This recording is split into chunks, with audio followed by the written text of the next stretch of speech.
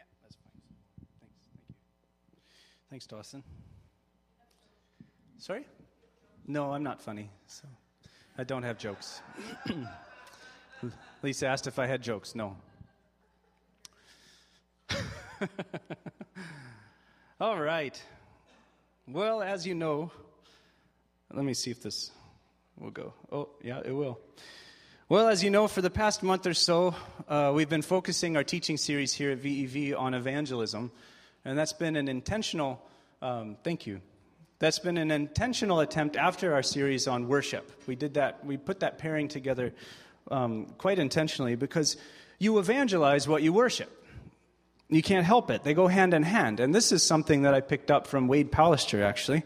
He put it in my head a long time ago that if you want to be a better evangelist, just love God more. And it's true. You naturally talk with people about what or who you love. The analogy is pretty obvious in our everyday relationships. You know, like I love my family. I love Crystal. I love Jocelyn. And so I naturally talk about them when it comes up in conversation. People ask how I'm doing. I immediately think, oh, the family's doing pretty good. Well, I mean, I'd say every time I respond that way, but I am self-centered still, so I can't help but focus on myself. But the point, you should take the point. And how much more should this be the case?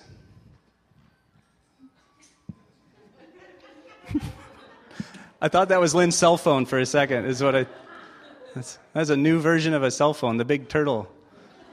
That's great. Shel Turtlestein. That's funny. Okay, how much more should this be the case when we reflect on how we have been brought into relationship with the God of creation? That we would naturally want to talk about Him, the more we understand what it means to be in relationship with Him, to love Him.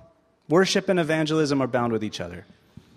But it is important for us from time to time to open our minds about what evangelism means and what it can look like. And I hope that's what our series has done so far. Because I think here in East Van and Vancouver and 21st century, we need to deconstruct some of those caricatures of evangelism that nobody really wants to pursue anyway. And it's this kind of thing. We're doing this, we're deconstructing this kind of thing so we can rejuvenate our vision for how we can be completely ourselves while also being completely bold in our assertion that people should get to know Jesus. So what we're going to do today is look at very practical ways. I have a tendency to go way out of my head, like just float in the ethereal space of thought. I have a tendency to do that. But today is really good for me because it's all practical. The wisdom we're going to learn from the Apostle Paul, based on Acts 17, is quite practical. We're making the unknown God known. Not quite sure where the other title came from, but this is the title for today, Making the Unknown God Known. We're looking at Paul's example in Acts 17. It's a really interesting scene, and I'm sure that you're familiar with it, so if this is just a review, that's great, as far as I'm concerned. It's interesting because this scene demonstrates the awesome ways that God has already gone before us in making Himself known to all people in all places. And it demonstrates that the New Testament version of evangelism is hardly a crusade in which we Christians are the possessors of truth, sent to deliver an objective message to spiritual paupers who don't know anything about God. That's hardly the picture we get from Acts 17. And I know that none of us actually think that's what evangelism is about. But one of the caricatures of evangelism we're deconstructing, I do think, is quite prevalent. And it makes a lot of us feel like we haven't done evangelism unless at some point we start rehearsing a script that someone else gave us with instructions step by step for how to come to Jesus. And depending on the context, evangelism might mean that.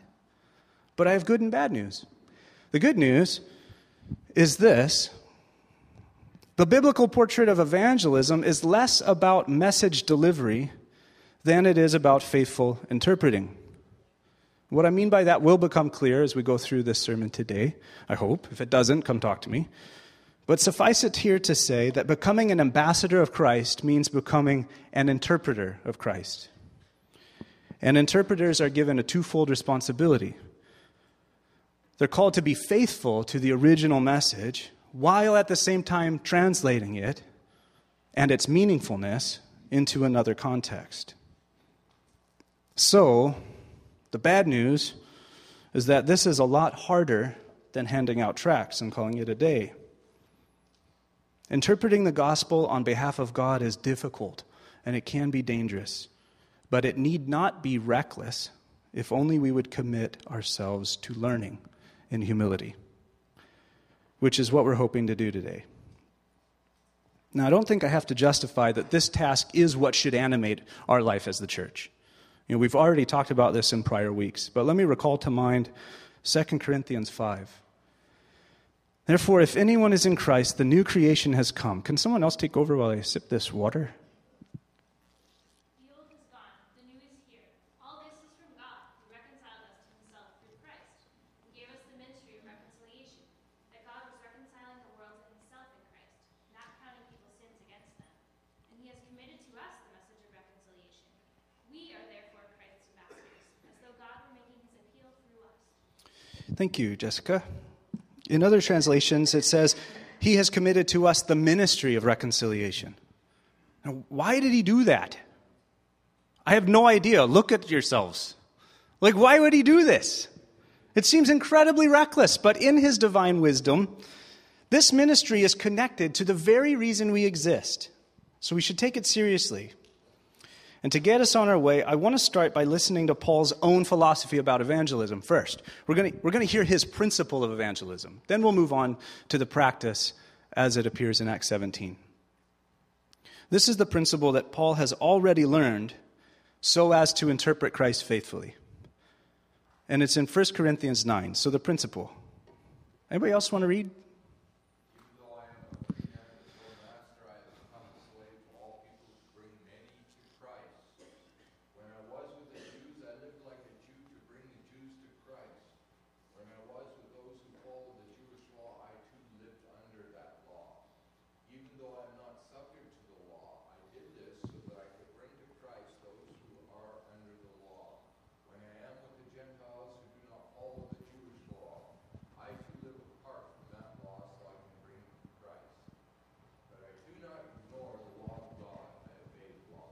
Thank you, Paul. Keep going.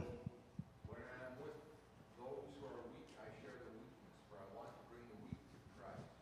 Yes, I try to find common ground with everyone and do everything I can to save some. Awesome. Try to find common ground with everyone, doing everything I can to save some. Okay, so what we're going to do is we're going to see this played out in practice in just a minute, this principle of evangelism. But already we should have a whet appetite to understand that evangelism is not simply about transferring information about Jesus. Paul's doing way more than necessary if that's the case. Who needs to find common ground if all we're called to do is just deliver basic instructions for salvation? Why not just stand on the corner and start yelling at people? Why not just start broadcasting sermons or on TV or handing out tracts? Which, by the way, I've never really understood the handing out tracts thing. And it's not just in the Christian context. Anytime someone's on a street corner handing out pieces of paper to every person that walks by, in my head, this is what I hear them saying. Here, you throw this away. You do it for me, would you? You may think people don't still evangelize that way, but they do. Just live down south of the border for a while. Some of you may know I am American. And when I lived in Springfield, Missouri, that a shout out for Springfield, Missouri? Lisa, thank you. You went, woo. Okay. Yeah, thank you. There you go. Yeah, Simpsons. When I lived in Springfield, Missouri, there's a guy who stands on the street corner. Today, he's probably still doing it. 6'6", both ways. And he's got a sign around his body that says, "The party ends in hell." And he stands downtown where all the college guys are hanging out and just walking around. And if you talk to the guy, he's a really, really sweet man. He really is. He's got kind eyes, and you talk to him and have great conversations about God and faith and the Bible. It's really interesting that his intro is "The party ends in hell." But I'm pretty convinced he was compelled to do this kind of ministry because he felt it satisfied the demands of evangelism. And I'm mature enough today to admit that God can use that. I think he can. But my job here today is to encourage us to the biblical idea of evangelism. So if I'm going to stand here and talk about it, then I want to encourage us to be faithful to that biblical model, even while acknowledging God's grace is huge. So praise God for anybody who comes to faith through that guy. Does that make sense? Okay. The terms of the call that we've been given to evangelism have been dictated by our Savior. And that's why this can never look like just transferring information. Our Savior comes to us in a cloak of humility, serving the least, in the form of a servant, humbled even to death. So if we want to talk about techniques of communication, then we must remember that God's communication is always animated by this miraculous love. It's the kind of love that drives us to empty ourselves of what we think we possess for the sake of serving the other. I've become a slave to all people to bring many to Christ. That's the principle. Keep it in mind as we look at the way it plays out in Acts 17. And this is really long, so I need a lot of people to read, if you don't mind. When Paul was waiting for them in Athens, he was deeply troubled by all the idols he saw everywhere. Oh, hold on, Peter. The word for that deeply troubled is provoked, as to a fight. Paul was provoked in his spirit. He was riled up. Just remember that for later. Thank you. He went to the synagogue to reason with the Jews and the God-fearing Gentiles, and he spoke daily in the public square to all who happened to be there. He also had a debate with some of the Epicureans and Stoic philosophers. When he told them about Jesus and his resurrection, they said, "What's this babbler trying to say about these strange ideas he's picked up?" Others said, "He seems to be preaching about some foreign gods." Thank you. Then he took him to the high council of the city. "Come and tell us about this new teaching," they said. "You are saying some rather strange things, and we want to know what it's all about. It should be explained that all the Athenians, as well as the foreigners in Athens, seem to spend all their time discussing the latest ideas." So Paul, standing before the council, addressed them as follows: "Men of Athens, I notice that you are very religious in every way, for as I was walking along, I saw your many shrines. Thank you. And one of your altars had this inscription on it, to an unknown God. This God whom you worship without knowing is the one I'm telling you about. He is the God who made the world and everything in it. Since he is Lord of heaven and earth, he doesn't live in man-made temples, and human hands can't serve his needs, for he has no needs. He himself gives life and breath to everything. He satisfies every need. From one man he created all the nations throughout the whole earth. He decided beforehand when they should rise and fall, and he determined their boundaries. Thank you. His purpose was for the nations to seek after God and perhaps feel their way towards him and find him, though he is not far from any one of us. For in him we live and move and exist. As some of your own poets have said, we are his offspring. And since this is true, we shouldn't think of God as an idol designed by craftsmen in gold or silver or stone. God overlooked people's ignorance about these things in earlier times, but now he commands everyone everywhere to repent of their sins and turn to him. Last one. But he has set a day for judging the world with justice. The man he has appointed, he proved to everyone who this is by raising him from the dead. When they heard Paul speak about the resurrection of the dead, some laughed in contempt. But others said, "We want to hear more about this later." Then ended Paul's discussion with them. And some joined him and became believers. Among them were Dionysius, a member of the council, a woman named Damaris, and others. Thanks. Sorry about the grammar there on 31. There's a word missing. For he has set a day for judging the world with justice by the man he has appointed. So just to make that clear, I want to make sure you know there's a word there I didn't put in. Very interesting. Yes, very interesting scene. It's an awesome demonstration of that principle that Paul described in 1 Corinthians. The principle of becoming all things to all people. And I want to extract from this awesome scene 4 practical lessons, real practical, from Paul's example that we can adopt so as to become more faithful interpreters of Christ here in our place and time. And I don't mind telling you, I'm taking my cue today directly from Bruxy Cavy's sermon on the same subject at the Meeting House in Ontario. We've kind of patterned the entire series after his sermon. And if you end up being inspired enough to go look up that sermon after hearing me butcher it today, I'll be only too pleased. Just, get that in your wheels. But because I'm a firm believer in giving credit where credit's due, I should show you, this is the guy I'm taking my cue from. This real swell kind of guy. Kind of looks like he could be Rob's cousin or something. Huh? Stand up, Rob. What do you guys think? Could he be Rob's cousin? I just thought, oh man, that is great. In any case, 4 lessons. Thank you, Rob. Self-deprecation earns you all kinds of merit in my book. That's good. I like it when other people self-deprecate. Okay, the first lesson from Paul. Paul knows his audience. He observes, asks, and learns in dialogue. Paul takes the risk of entering his audience's mindset and worldview. Our passage starts by picturing Paul with some time on his hands. He's waiting for his friends to arrive, to catch up with him. If you read back just a little bit, it wasn't clear in the actual text. If you read back a bit, he's just been sent away from Thessalonica because the Thessalonian Jews are after him, and he's sent away in haste. So he's waiting for his partners, Silas and Timothy, to catch up. And while he's waiting, we get this image of him walking around Athens, getting to know the way of life there, which is exactly what he tells them he was doing when he began his sermon in verse 22. People of Athens, I see you are very religious because I was walking around looking at your objects of worship. And it was obvious.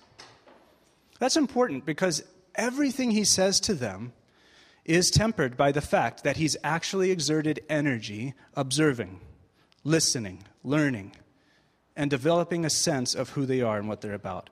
Even though he's provoked in his spirit, he doesn't just blast off with a Holy Spirit machine gun and start shooting their sacred cows. In fact, even when it says he was debating with their philosophers, the word that's used there is not that aggressive. There's other more aggressive words that Luke could have used to talk about an antagonistic kind of debate. We hear that word debate and think it looked like two sides really opposing each other, and one's going to win, one's going to lose. But there's other words for that. The word that Luke actually uses for debate is sumbalo, which means to throw together, to mix it up, to learn and teach from each other's worldview. It's not as aggressive as much as it is, they were sharpening each other through their various perspectives. You can tell that's the case because of the way they respond to Paul. Yes, you're saying some strange things, and we want to know what it's about. So come with us and tell it to the council.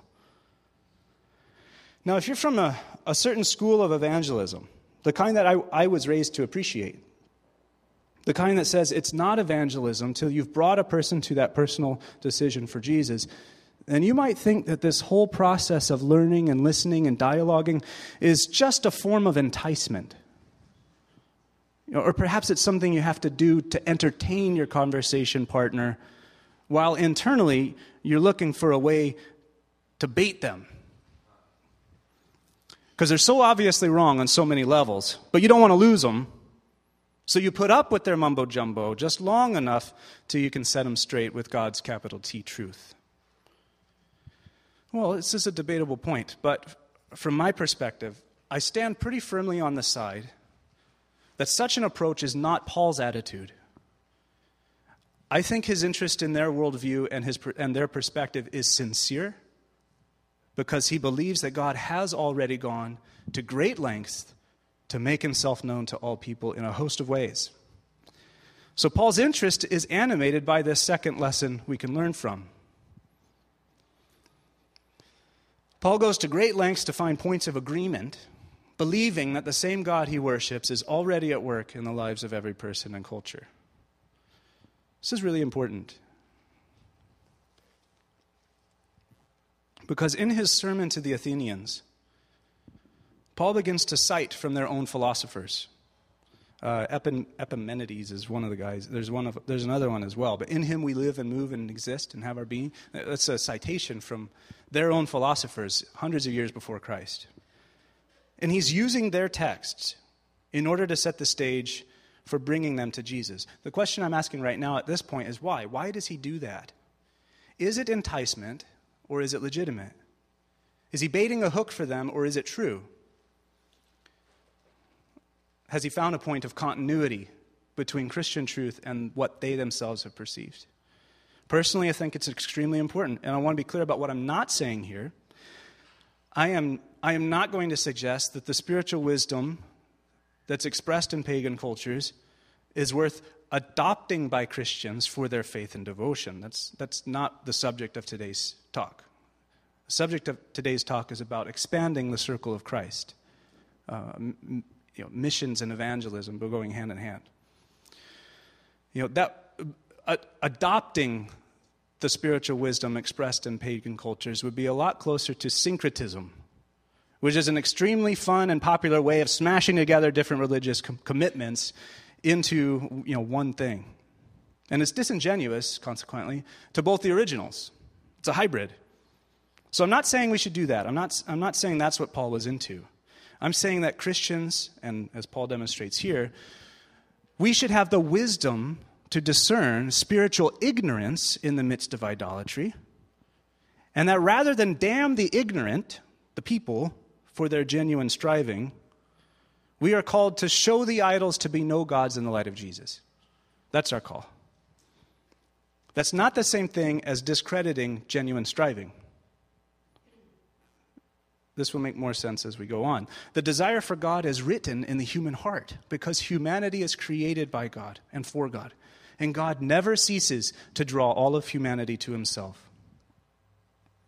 This genuine desire for God manifests itself in some interesting ways, depending on your cultural background. And that picture will always be incomplete without the revelation of God in Jesus. You hear that? You're nodding? Okay. But incomplete isn't the same thing as illegitimate and therefore damnable. Instead of syncretism, we're looking at subversion. That's what we're aiming for, subversion. That's what we're after, which is always the fruit of a more revelation than we had before, so that ignorance is dispelled in the light of God's revelation in Christ. The operative question right now is, do we have a theology that recognizes that the God we worship has already been at work in every culture, drawing all humanity to himself? Do we have a theology that can appreciate that as we go about the task of sharing Christ? We'll back up here and look at this speech again. So Paul is brought before the council, and he tells them, "Men of Athens, I notice you are religious in every way. For as I was walking along, I saw your many shrines, and one of your altars had this inscription on it, 'To an unknown God.' This God whom you worship without knowing is the one I'm telling you about." Isn't that awesome? I mean, even though we know he's been provoked in his spirit and he's been incited as to a fight, he doesn't start off by destroying their spiritual atmosphere. It's not how he begins. Instead, he's practicing the principle that we looked at in 1 Corinthians of finding common ground with all so he might save some. He has humbled himself. He's entered their worldview and found a point of connection in this inscription to the unknown God. This God whom you worship without knowing is the one I'm telling you about. He comes alongside them and says, you've been worshiping authentically and sincerely, but the picture's not complete. In the words I used a second ago, he has discerned the ignorance behind their idolatry. And he tells them that what he has to share will complete the picture. It's going to fill in those gaps. Now, what do you think about that? Do we see things that way? Or is our sense of righteousness, so offended that we get disgusted and can't help but let it show in nasty ways, that we can't control our spirit when it gets provoked by the idolatry we see? I believe there's a time for calling that out. But you see the point that's at work here in this principle of evangelism with a culture that had no shared background for common scripture, for common revelation. And I think we often feel like we have to defend God to such a degree that we miss an opportunity to complete someone's well-meant but misled attempt at seeking after God that we worship. Crystal and I went for lunch with one of her friends a while ago. And this is her longtime friend from high school, from grade school. And this girl's dad died about a year prior to this meeting that we had with her. And she was telling us about how desperately she wanted to talk to her dad again, because she knew he was in heaven looking down on her. And someone gave her the name of this psychic. And she went. And he said something to her through the psychic. I can't remember what it was now, but you could just, in the conversation in the moment, you could just hear the hopefulness that she had in her tone. You know, her desire to transcend the reality she'd been given with her dad's death. She wanted spirit. And in the moment, it was really on my mind, like, how do we respond to this? Like, how are we supposed to respond? Would we respond from a place of provocation where we don't even filter our thoughts as they spew out? You can't think you can talk to your dead father in heaven through a psychic. Don't be such an idiot. You're playing with demons, and God hates witchcraft. What are you thinking? Could have done that. Is there another way? I wish I could say the story ended with us acknowledging the sincerity of her seeking heart, acknowledging that and then completing the picture with the reality of spiritual peace that comes through Jesus. I wish we could say that, but in actuality, we didn't really say anything. We just kind of let her tell her story, and I'm looking at Crystal, Crystal's looking at me, and we're just kind of like, more Coke, please, We chickened out, probably for fear of being offensive. And for most of us, I showed that picture earlier of the guy with the sign. Most of us aren't tempted to do that. Most of us, I think, are tempted to chicken out. I'd say that's the greater temptation, to avoid saying anything because we don't want to appear insensitive. Instead of becoming like the guy on the street with the party ends in hell sign, we end up deaf and mute. And that's a terrible thing to do. It's easy, but it's also incredibly selfish, thought of from the perspective of a God who can't wait to share his heart. The reason it's easy is because it's selfish. And perhaps the becoming all things to all people invitation, but perhaps that starts with us emptying ourselves and doing so in such a way that it leads to a true encounter with someone else in the love of God's pursuing spirit, because he's pursuing. He is a pursuer, the hound of heaven. But he doesn't snowball people, bulldoze them, depending on the metaphor you like more. Bulldozers are tougher than snowballs. Avalanches are tougher than bulldozers. Any other metaphors? Obviously, Paul found a third way. He finds a point of contact in this statue to the unknown God with its inscription. And he says, listen, you guys are obviously religious. I want to tell you about who this God is that you're worshiping in ignorance. I want to complete that picture for you. So let's move on then to the text. He's the God who made the world and everything in it. Since he's the Lord of heaven and earth, he doesn't live in man-made temples. And human hands can't serve his needs, for he has no needs. He himself gives life and breath to everything, and he satisfies every need. From one man, he created all the nations throughout the earth. He decided beforehand when they should rise and fall, and he determined their boundaries. His purpose,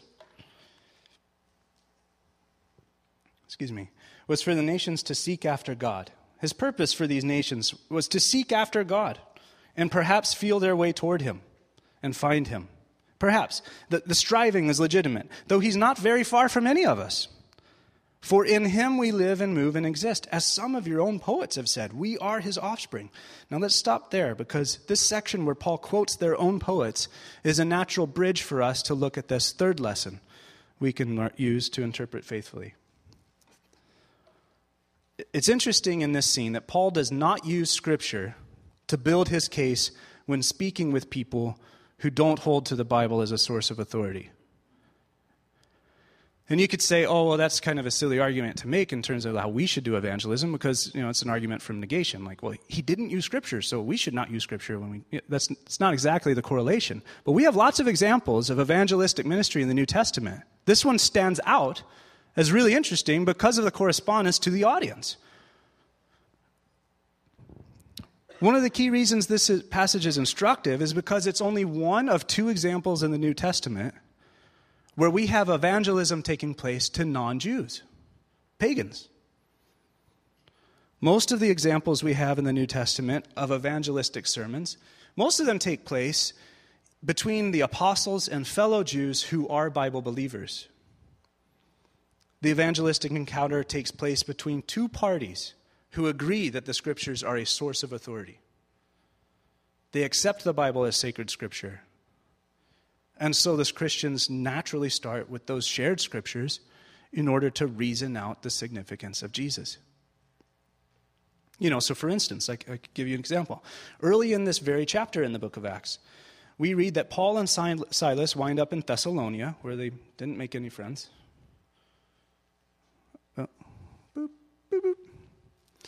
We read that Paul and Silas wind up in Thessalonica, where there was a Jewish synagogue. And what happens? Well, it says, as was Paul's custom. We're told, this is what he normally does. He went to the synagogue service, which also, as a side point, he does that when he gets to Athens, too. I mean, he goes to the synagogue first, right? He went to the synagogue service, and for 3 Sabbaths in a row, he used the Scriptures to reason with the people. He explained the prophecies and proved that the Messiah must suffer and rise from the dead. He said, this Jesus I'm telling you about is the Messiah. That's when he goes to Thessalonica. It's really important to recognize this custom of Paul's isn't a tactic either. It's not just a trick. It's not just enticement. It's because Jesus really is the fulfillment of the Old Testament that Paul is making these connections. So, was that too fast? So returning to our theme earlier, what does that mean for us when we realize here in Acts 17 that Paul's doing something similar with the Athenians, but there isn't a whiff about prophecies or scriptures or Messiah language or even the name of Jesus? Does that mean that all of a sudden, now that he's talking to non-Jews, he resorts to tricks and tactics? Or does it mean that Jesus really is the fulfillment of Athenian religious devotion as well? Do you see the significance of the question I've been trying to raise several times? I'm wanting to help us recognize that God has truly gone before us into every culture and place and person. And when Paul makes this move here to cite a source of authority for them, the Athenians, it's really instructive that he uses their authority from their culture and their worldview. To make it, I hope, clearer, perhaps muddier, maybe we could say this. Everybody has an Old Testament. And you say, what's that mean? Well, obviously it doesn't mean everybody has the Jewish scriptures. But just like the Old Testament covenant set us in a context for relating to the God of creation, just like the Old Testament prophets filled the Jews with hope for the coming of Jesus without naming him as such, just like the Old Testament law revealed to the Jews the distance between us and God and our need for a mediator, every culture has an Old Testament.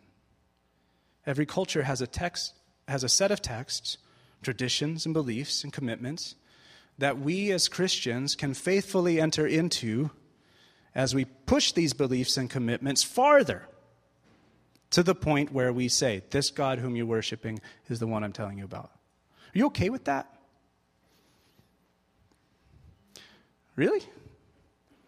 Because I want to take a second here, because I can hear in my head at least a couple objections to what I'm suggesting. And the first objection that's possible focuses on that Jewish issue. Some might object that the reason the Christians started by reasoning from the Old Testament with Jews is actually because there is historical continuity between the people of Israel and the New Testament. And the message comes to Jews first. Absolutely. I'm not going to squabble with that, because that's what the Bible says, and that's the description we're given in Acts of the habit and the custom of the early Christians within Judaism.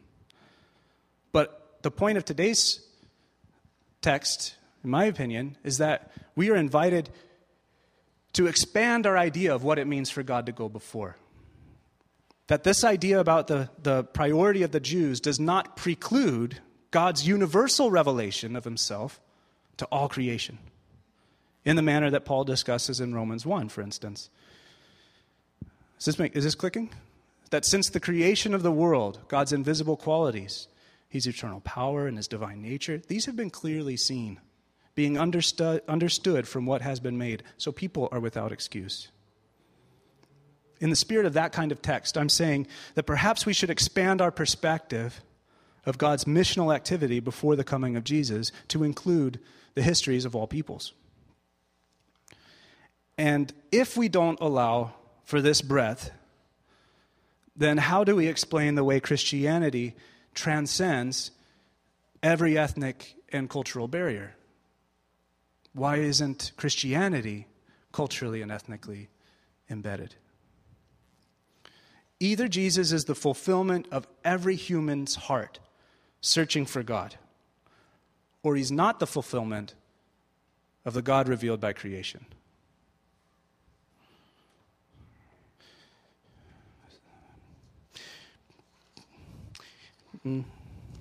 Another objection I might hear to what I'm encouraging us to do is that, isn't it kind of like saying all roads lead to God? Well, I hate to tell you that, but they do. At least they will, according to Scripture. All roads will lead to God at the end of the age. All humanity will be brought to the judgment seat of God. So there's no question if all roads lead to God. But I am being deliberately cheeky, and I admit there's a serious issue at stake. So the serious issue, I think, that I assume is this one.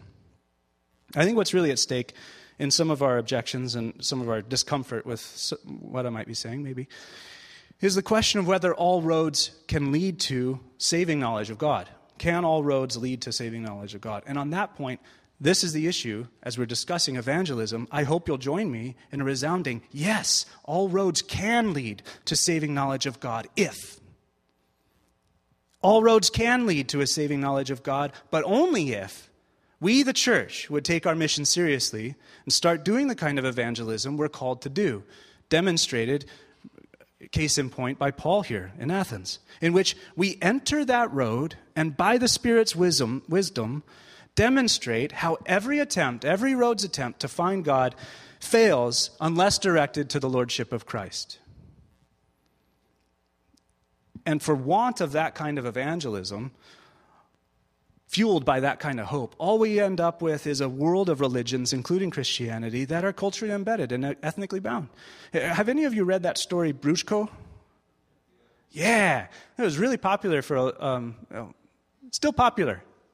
I don't have any historical way to say when it was popular, most popular. I think it came out in the 70s. Is that roughly right? The decade? Okay, thank you. John nodded, remembering the 70s. Ralph? Yeah, Dan? Okay. Sorry to call you out. It's an awesome book, which I'm going to cite because I have no cross-cultural missionary experience, and there's many of you in this room who should be giving this speech today. However, Bruczko was really good for me to read, and it's a fantastic book about an amazing story of Bruce Olson, who is something of a renegade missionary. He feels called to share Christ with the tribe of the Motilone Bari Indians, who, until he came to them, lived in total cultural isolation in the jungles on the border of Colombia and Venezuela. Excuse me. I think that's a picture of Bobby, not Bruce, on the cover. One of the Motilones that he gets to know very well, who ends up becoming a linchpin for sharing the gospel. But the book's about how he finally gained acceptance into the tribe so he could share the gospel with them. He strove for a long time just to understand them. It took him 2 years to get any regular degree of communication with them. I mean, it also took a long time just not to be, for them not to try and kill him anytime he got close to the tribe. It took a long time for them to be okay with it. He almost died from the fever he got from a 5-foot arrow in his leg, for instance. It took him 2 years to get some degree of communication, and by listening and observing, he discovered that they had an ancient myth about their ancestors being distanced from the sun every night when it got dark, and that God lived on the other side of their mountains, and they couldn't reach him. And that myth became the entree Bruce was able to use in sharing the story of Jesus with them. It's an awesome book, but I just want to read a bit from, not from the book, but from Bruce's website, reflecting on his experiences. Pardon me. This is really, really good. Too many missionaries, Bruce feels, come with pride, technology, and a set understanding of the gospel, ready to show the people something. In contrast, he knows he has learned as much from the Motilones as they've learned from him, which precludes any feelings of superiority on his part. Perhaps because of that, what he has been able to accomplish as a catalyst has been phenomenal. Not only has he communicated the message of Christ to these people within the context of their own images and myths, but he's done it in such a way that the entire tribe, happy to know of the messenger who came to earth to show them the path to the Creator, the entire tribe decided to follow Jesus Christ. Because the Motilones found Christ within their traditional ways, they've been able to preserve their tribal integrity while accepting a revolutionary new concept. This historical moment is not unique in the history of Christianity, in the way it enters and subverts to the lordship of Christ every tribe, tongue, and nation, while preserving their tribal integrity.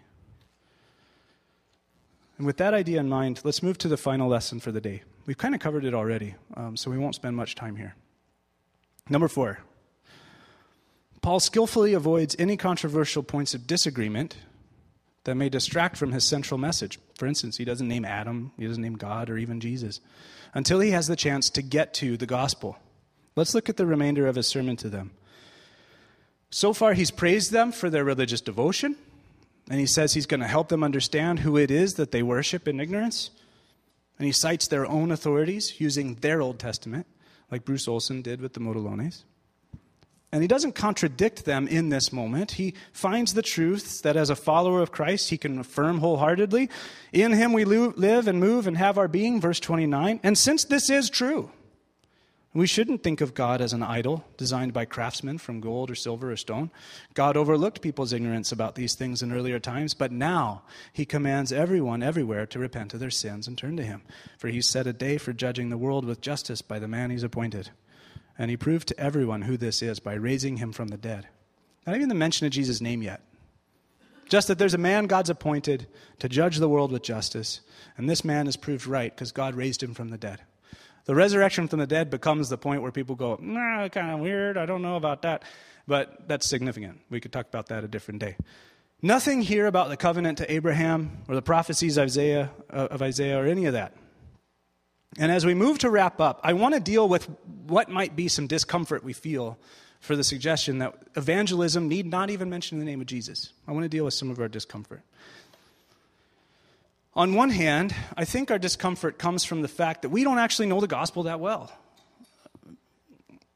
We don't know the contours of how God has come to us and what it really means. Because of this, we don't have an intuitive sense about how to discern something that can direct our hearts to God's truth from something that leads to actual and destructible idolatry. This is particularly hard in our generation, in this place, where we have such a swath of cultural backgrounds all blended together. I mean, we are born into syncretism here in Vancouver. Like, it's one of the hardest things in the world to discern what the actual spiritual climate is, except for open, like Gordy's been telling us from that journal by Douglas Todd. You know, I'm spiritually aware. Just want to be aware. Open. You know, like, that's great. If that works, I should try that. I've never been to yoga. I want to try it. You know, like that attitude, besides that attitude, the singularity and the particularity of a particular religion in one place is really unique this day and age in the West, and particularly on the West Coast, you know, a city like ours. So that is what makes this style of evangelism that we're looking at today so dangerous. You know, it tempts some of us to think that all we are called to do is just insert Jesus into an already existing religious attitude, to make it, like Bruxy Cavey called it, the Jesus seasoning. Just put a little Jesus in there. You know, we're tempted to do that and think we've done evangelism if we're adopting some of these principles. But that's not good enough, and I hope you've not heard me encourage you to do that. But without a truly Christian imagination, without a redeemed and baptized mind, you know, how can we enter into the worldview of those around us and still maintain the singularity and the particularity of Jesus Christ? How can we do it if we haven't ourselves been washed and baptized and renewed in our minds? with the centrality of Christ and his message and what he's really come to do, the significance of it? How can we find those points of continuity? We have to be people thoroughly immersed in what this ministry of reconciliation is all about. The humbling of all humanity before the name of Jesus in worship to God. So again, for our own sake, worship and evangelism are smashed together. Partly, I would say, this is also, the reason they're smashed together is also because we ourselves are still ignorant in many ways. You know, the closer we get to God, the more we realize how distant he is from us and how totally unique he is from us. The more we have to learn. This side of eternity, we're still called every day to be hearers of the gospel. Worship and evangelism must be bound together, because if they're not, then there's a second problem often at work in our attempts to evangelize. This is where I'll end. I think a lot of times we overcompensate for our lack of worship, our lack of intimacy with our Father. We overcompensate that in evangelistic encounters by having an inflated sense of our responsibility in that encounter. We think it's all resting on our presentation. So we have to do it all, the whole package. You have to bring them from ignorance to complete sanctification in one fell swoop. You know, well, don't forget the greatest part of evangelism is that the Holy Spirit is the chief communicator. It's really encouraging. We're merely invited to participate with him in what he actually wants to say. And because of that, we fail to realize that evangelism's not just an activity that sometimes we're doing, sometimes we're not. It's a way of life. God's the one driving the bus, and if there's an openness on our part, it should be that, an openness to see every encounter as a potential opportunity for God to start speaking. One thing that happened when I went to Regent, and I loved it, was when you go into Regent on the bus every day on the 99 or whatever, it takes half an hour, 45. You get a lot of reading done on the bus. And I was reading some book about God and beauty or whatever, and this happened several times, but in particular, this one moment happened where I was reading this book about God and beauty, and this girl about my age, dreadlocks, piercings, sat down. Oh, what are you reading? God and beauty. It was a cool conversation where we just got, in the span of the bus ride, we got to talk about God and creation and the way creation speaks to us about God and what groping for transcendence might look like. And it was really cool. It was really fun. And I thought to myself, and this happened frequently enough, I told Crystal about it. She said it happened to her. I thought we could start, actually organize a bus missions thing where people just sit on buses all day reading books about God, waiting for people to ask them what they're reading. Yeah, wouldn't that be great? Get to read all day and, not make money. But no, you need to make money too. So maybe you could be the bus driver who reads all day. No, that doesn't really work either. Anyway, God's the one driving the bus. It's right there. Let the chips fall where they will. All we're called to do is be faithful with the opportunities he's given us. So we haven't finished the verses yet. But did you notice the result of Paul's energy? I love it. When they heard Paul speak about the resurrection of the dead, some laughed in contempt, but others said, we want to hear more about this later. That ended Paul's discussion with them. Over. Some said, we'd like to hear more about this later. But some joined him and became believers. Among them was Dionysius and a member of the council, a woman named Damaris, and others with them. Some wanted to hear more about it all later. That ended Paul's discussion. Some joined and became believers. Some joined. Pretty modest results from early Christianity's greatest mind. And that's okay. What's not okay, as we move to end, what's not okay is us being okay with the two problems we mentioned earlier. And as we end here, I would love to spend some time just asking for our hearts and minds to be baptized in the truth of the gospel so we can serve God and all people, becoming a servant to all people by acting as faithful interpreters. Can we pray together?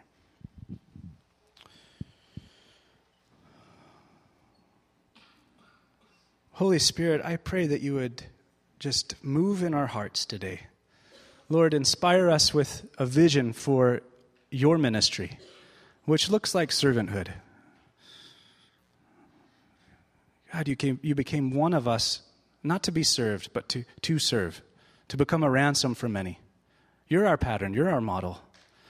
We know that there's safety and security in following you. So God, just give us hearts that are burning right now to say yes to you, to just surrender more to you.